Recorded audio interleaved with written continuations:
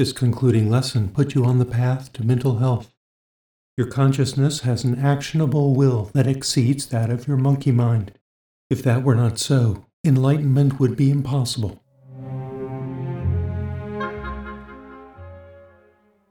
The hallmarks of madness are nattermind in overdrive and being consumed by inner demons.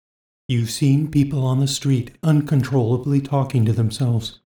The unrelenting conversation is with their own monkey mind. Less striking but still disturbing mental illnesses are displays of selfishness, emotionalism, narrow-mindedness, flights of fantasy, and dragging the past into the present. Contrastingly, mental health is characterized by acute awareness, spontaneity, general contentment, comity, and dealing with what is. The distinction between mental illness and health is stark, a division based entirely on the permission of monkey mind to poison well-being. Not knowing better, you let your monkey mind run wild, indulging sentiment and emotion, enjoying daydreams, worrying. Perhaps you have tried to dismiss negative thoughts. That helps, but it is not sufficient. The skill of enlightenment is domesticating the mind, teaching it to mind its manners and be quiet unless called upon. Mental illness is a drag on productivity and enjoyment. True spirituality is the epitome of practicality. The reason you want to be enlightened in the first place is that your mind bothers you. If you were content and your mind quiet, you'd already be enlightened.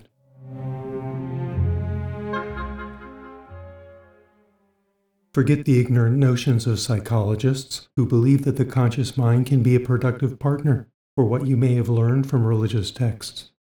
There is no need for conscious thought. Every thought is a diversion from being present, and so a theft of awareness. You cannot use the mind to reason which thoughts to float and which should be sunk. English musician George Harrison, quote, "Watch out now, take up beware the thoughts that linger.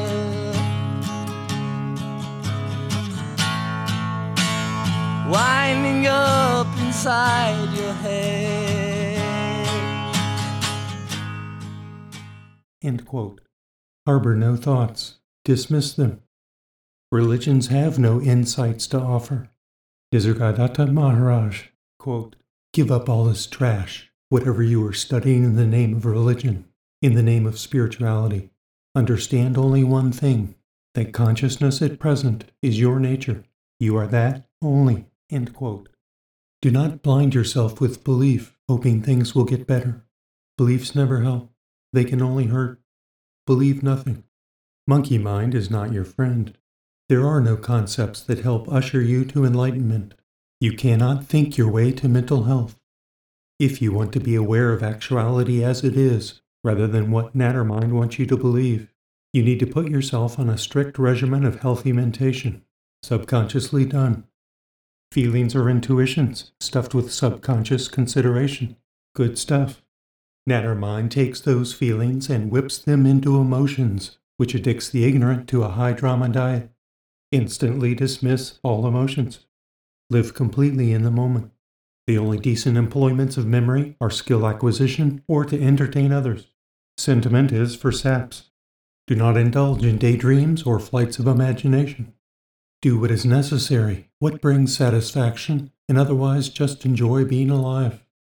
Altering consciousness in any way that dims awareness is just dousing the mind with stupidity. Alcohol and cannabis are perennial self-medications that only stupefy. No spiritual seeker uses such substances. Nattermind feeds off stimulation. Do not feed your monkey mind. You cannot discover the meadow of contentment on the shoals of thrills. Don't seek thrills. Living involves constantly swimming in a stream of desires. Choose to pursue those wants which are positive, productive, and may open doors to future opportunities. Keep in mind that success and failure are just construals, not facts. Any such measure is mere perspective. Any supposed failure is merely the price of an education. Do not fear outcomes, but do assess their probability and their potential. Regardless of outcome, consider what may be achieved in terms of skill acquisition. As you already know, living is regularly hit or miss. Take setbacks in stride and move on. You cannot change the past. Leave it behind. The adventure continues. Nattermind will resist its subjugation, using its considerable wiles. Skill takes will. Persist. You can subdue the mind into quietude. Nattermind isn't stupid. If your will is resolute, Nattermind will obey and quiet down. Improve your fluidity in psychospace. If you feel sucked into a situation, fearful or stressed out, mentally pull back and assess how you can be as graceful as possible.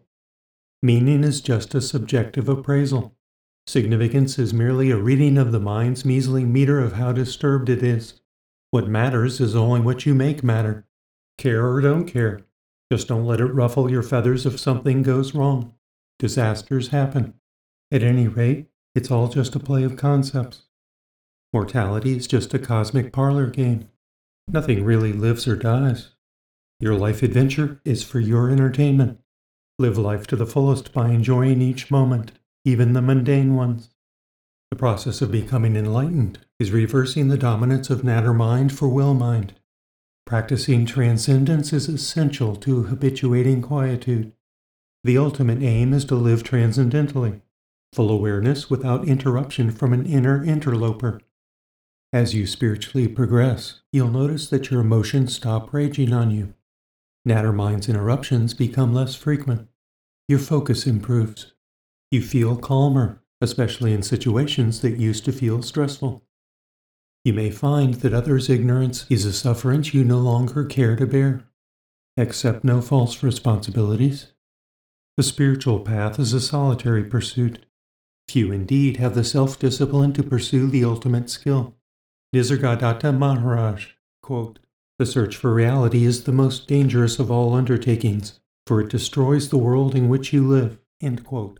Enlightenment is a springboard of abiding contentment. Its attainment opens the door to greater connectivity between your individual consciousness and universal consciousness. This refined conduit of clarity provides an ongoing potpourri of intuitions and insights. Higher levels of consciousness make living easier and much richer. You will never banish Nattermind, because Nattermind is an integral part of the mind. That is by design, to present life's supreme challenge. A tamed monkey mind reminds you that you have gained the ultimate skill. Everything that has ever given you a sense of satisfaction was not easily attained. Achievement, though shiny on the outside, has a core of struggle within it. We seek challenges as a metric of vitality. Maharaj, quote, "Compared to self-realization, all else is meaningless." End quote. If ignorance were not so irritable, escaping it would not be so compelling.